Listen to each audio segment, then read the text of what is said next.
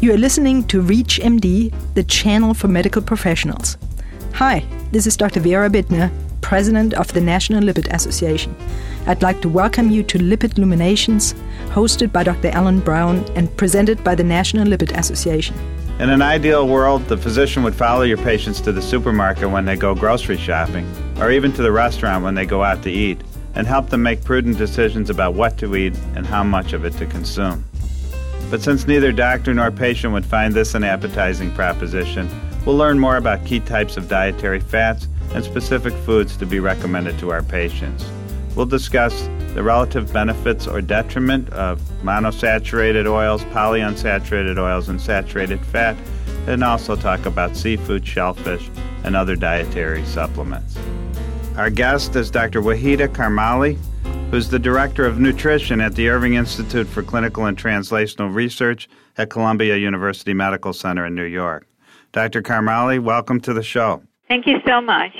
We certainly appreciate you joining us and talking about nutrition. And as you know, there's a lot in the medical literature and a lot in the lay literature about nutrition. Some are facts and some are not facts.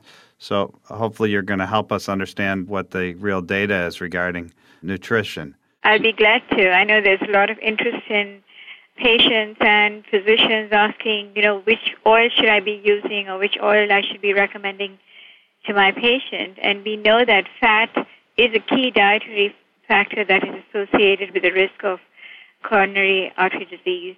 And we have studies that have shown that dietary patterns that are high in saturated fatty acids, cholesterol, increase the LDL cholesterol levels.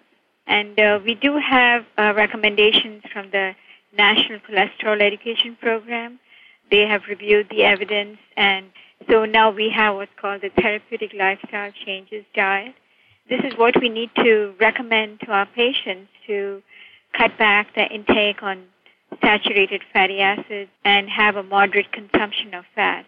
The rest of the fat will be distributed between the polyunsaturated fat and the monounsaturated fat.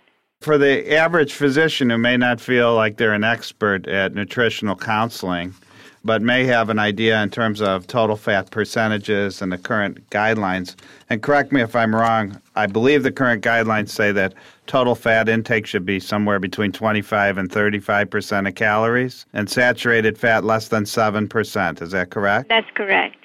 Along with saturated fat, we do need to talk about trans fatty acids, because we do have a lot of evidence that trans fatty acids increases LDL cholesterol, but also lowers the good cholesterol, the HDL cholesterol.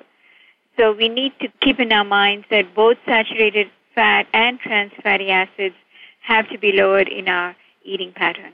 Yeah, so with that said, if you were going to give the doctors a simple message on how to tell patients what types of things have trans fatty acids in them, how would the patient be able to identify items with trans fatty acids? Yeah, let's first look at the saturated fat intake. Saturated fatty acids come from animal food, your piece of meat that's marbled with fat, or the fat under the skin of the chicken, or the fat in milk and cheese and butter. They are all high in saturated fat. In addition, we do have some plant foods like coconut oil, palm kernel oil that are also very high in saturated fat. So when you think of what can you put on your plate, and your physician has about 30 seconds to give some kind of a recommendation to a patient, they need to tell them how much meat can be put on the plate. So what we are recommending is, in order to meet those recommendations, the piece of meat on the patient's plate shouldn't exceed 3 ounces. 3 ounces looks like a deck of playing cards or the palm of a woman's hand. And that should be the portion of meat, and the meat should be well trimmed. And choose the leaner cuts of meat that don't have the marbling. And of course, you can use some oil in preparation to make the food tasty, to use a little oil in dressings. And the oils could be unsaturated, and there are several on the market, and depending on what people like to choose. If you like to have monounsaturated fats, go for the canola oil, the olive oil, the almond oil. And if you like polyunsaturated fat, you'll be choosing corn oil, soybean oil.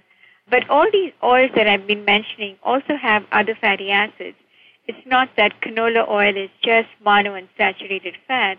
It does have a little bit of polyunsaturated, which is the linoleic acid, but it also has an omega-3 fatty acid called the alpha-linolenic acid.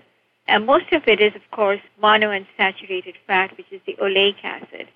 Now, if you look at something like coconut oil, over 90% of it is saturated fat. So it's also solid at room temperature, and you find cuisines from the tropics, the Thai cuisine uses a lot of coconut oil. Certain Indian cuisines also use coconut oil. So you will find that in restaurants as well as in the store that you find coconut oil being used in certain products. And then you have fats like peanut oil. Peanut oil has a lot more saturated fat than canola oil or safflower oil, but it also has a significant amount of monounsaturated fat. So if people want to cook Chinese food with a little bit of peanut oil, they can still do that, but you have to keep in mind that it does have more saturated fat than corn oil or canola oil. I have a recollection of a rhesus monkey study done many years ago where peanut oil was fairly atherogenic. Yeah. I guess there's been some news lately about monosaturated oils, and I wonder if you could help clarify what the confusion in the media is. Yeah, sure.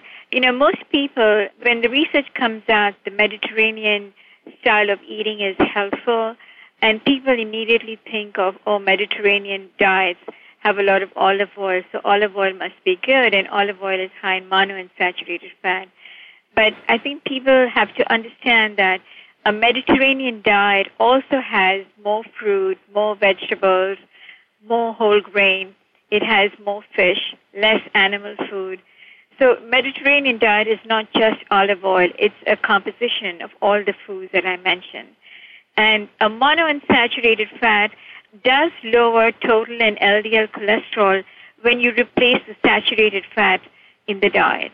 So when you compare it to carbohydrate, monounsaturated fat will decrease triglycerides and increase HDL cholesterol. It's important to know what the lipid profile of the patient is. If they have high triglyceride levels, then you would not ask the patient to eat too much carbohydrate. And here monounsaturated fat would be beneficial. And we've shown this through a landmark study called DELTA, Diet Effects on Lipoproteins and Thrombogenic Activity. It's fine to include monounsaturated fat when you're trying to get rid of some of the saturated fat in the diet, and it's fine to add monounsaturated when a person has, with a metabolic syndrome, high triglycerides and low HDL. You don't want them to have too much carbohydrates. You'd rather give them more monounsaturated fat. Sure, that makes sense. Let's go back to the question about trans fatty acids. Is there an easy way to help physicians have something to tell patients about how to identify trans fatty acids?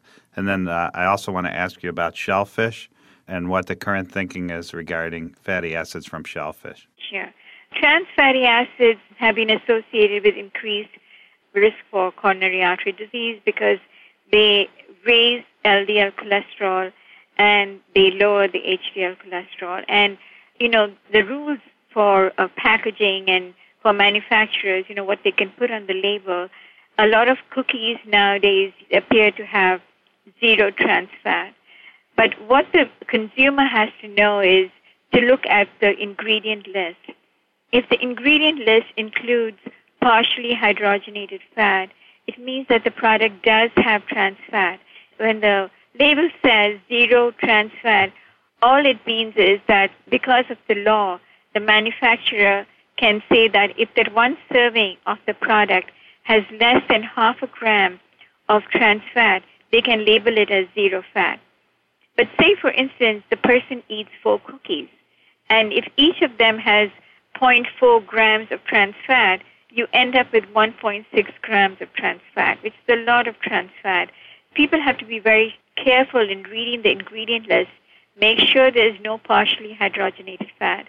If there is, then you have to limit the number of servings you consume. If you're just joining us, you're listening to Lipid Luminations on ReachMD XM 160. I'm Dr. Alan Brown, your host. Our guest today is Dr. Wahida Karmali, who's the Director of Nutrition at the Irving Institute for Clinical and Translational Research at Columbia University Medical Center in New York. We're discussing the so-called good fats and bad fats associated with cardiovascular disease. So, Dr. Karmali, what about shellfish? Sure. Shrimp, lobster, if you compare shrimp to beef or chicken, 3 ounces of chicken has about 75 milligrams of cholesterol, and so does beef. But it has a lot of fat in it, and if you don't remove the skin of the chicken, it'll contribute a lot more fat. And chicken fat is about 33% saturated fat, and beef fat is around 46% saturated. So when you compare it to, say, shrimp, 3 ounces of shrimp will have about 146 milligrams of cholesterol. But 3 ounces of shrimp is also 15 large shrimp. And the shrimp is very low in fat. So it's really not of concern when you think of, is it a good fat or a bad fat? It's all very low in fat. And seafood fat is actually very low in saturated fat. It's only 17% saturated fat. It can give a little bit of the omega-3 fatty acids, but it's not substantial in shellfish. If you look at lobster, a 3-ounce piece of lobster has about 90 milligrams of cholesterol, and it's very low in fat. And it's fine to consume shrimp and lobster so long as you don't cook it in butter or, make scampi or saute it in butter. As long as you don't do that, it's really fine to have steamed shrimp or steamed lobster and use some kind of a dipping sauce, which is not made with any butter, but you can use olive oil, lemon juice, or just some cocktail sauce. What do you think about the use of plant stanols, substituting plant stanols for standard margarines, for example? Yeah, we have very good evidence that plant stanols and sterols, there are like over 100 studies that have shown that they have a significant effect in lowering LDL cholesterol by 14%. So it's a very good choice. It gives you the added effect of lowering cholesterol. So even if a person is on a statin, it gives you a further reduction in LDL cholesterol. If patients do have high cholesterol levels, you can look at the National Cholesterol Education Program guidelines, and in addition to lowering saturated fat and trans fat and cholesterol, adding stenol, plant stenol, sterol esters like 2 grams per day will give you a further reduction. But it's important that when physicians are talking to their patients, they tell them about the calories in these breads that do have the plant stenols and sterols, because they are caloric. And if you don't substitute it with some other fat source, the person can gain weight. For every extra 100 calories you consume either as fat or any other macronutrient, you can gain 10 pounds at the end of the year. So your patient can come back and say, oh, doc, you asked me to have this plant stenol, this bread, and now I'm gaining weight. So it's very important that they cut back on their calories or substitute it for some other fat source. Very interesting. For my last question, do you have any thoughts about plant stanols versus plant sterols? There was a little cloud over plant sterols because of the finding of plant sterols within atheromas, and that caused some concern over whether maybe plant stanols would be a better choice. If you look at plant stanols, once you consume it, 100% of the stenol is excreted. So you don't absorb any stenol. But when you consume a product with a sterol ester, then once it gets into the gut wall, it breaks into the fatty acid and the sterol. The fatty acid is used for energy, and part of the sterol is absorbed. The biggest concern would be for a person who has cytosterolemia, which is a very rare condition, which causes atherosclerosis, and, a person has to avoid all sources of fat. Some of the recent concerns about the effect of sterols and endothelial function, I think we don't have any conclusive evidence, but I think we should continue to look for that to see how the science is evolving.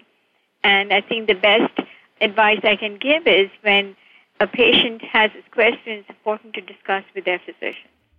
Well, thank you very much. I appreciate your insights. We've been talking with Dr. Wahida Karmali about dietary fats and cardiovascular disease. Dr. Karmali, thank you very much for being our guest today. Thank you so much. Thank you for listening to Lipid Luminations, presented by the National Lipid Association. For more information, visit www.lipid.org.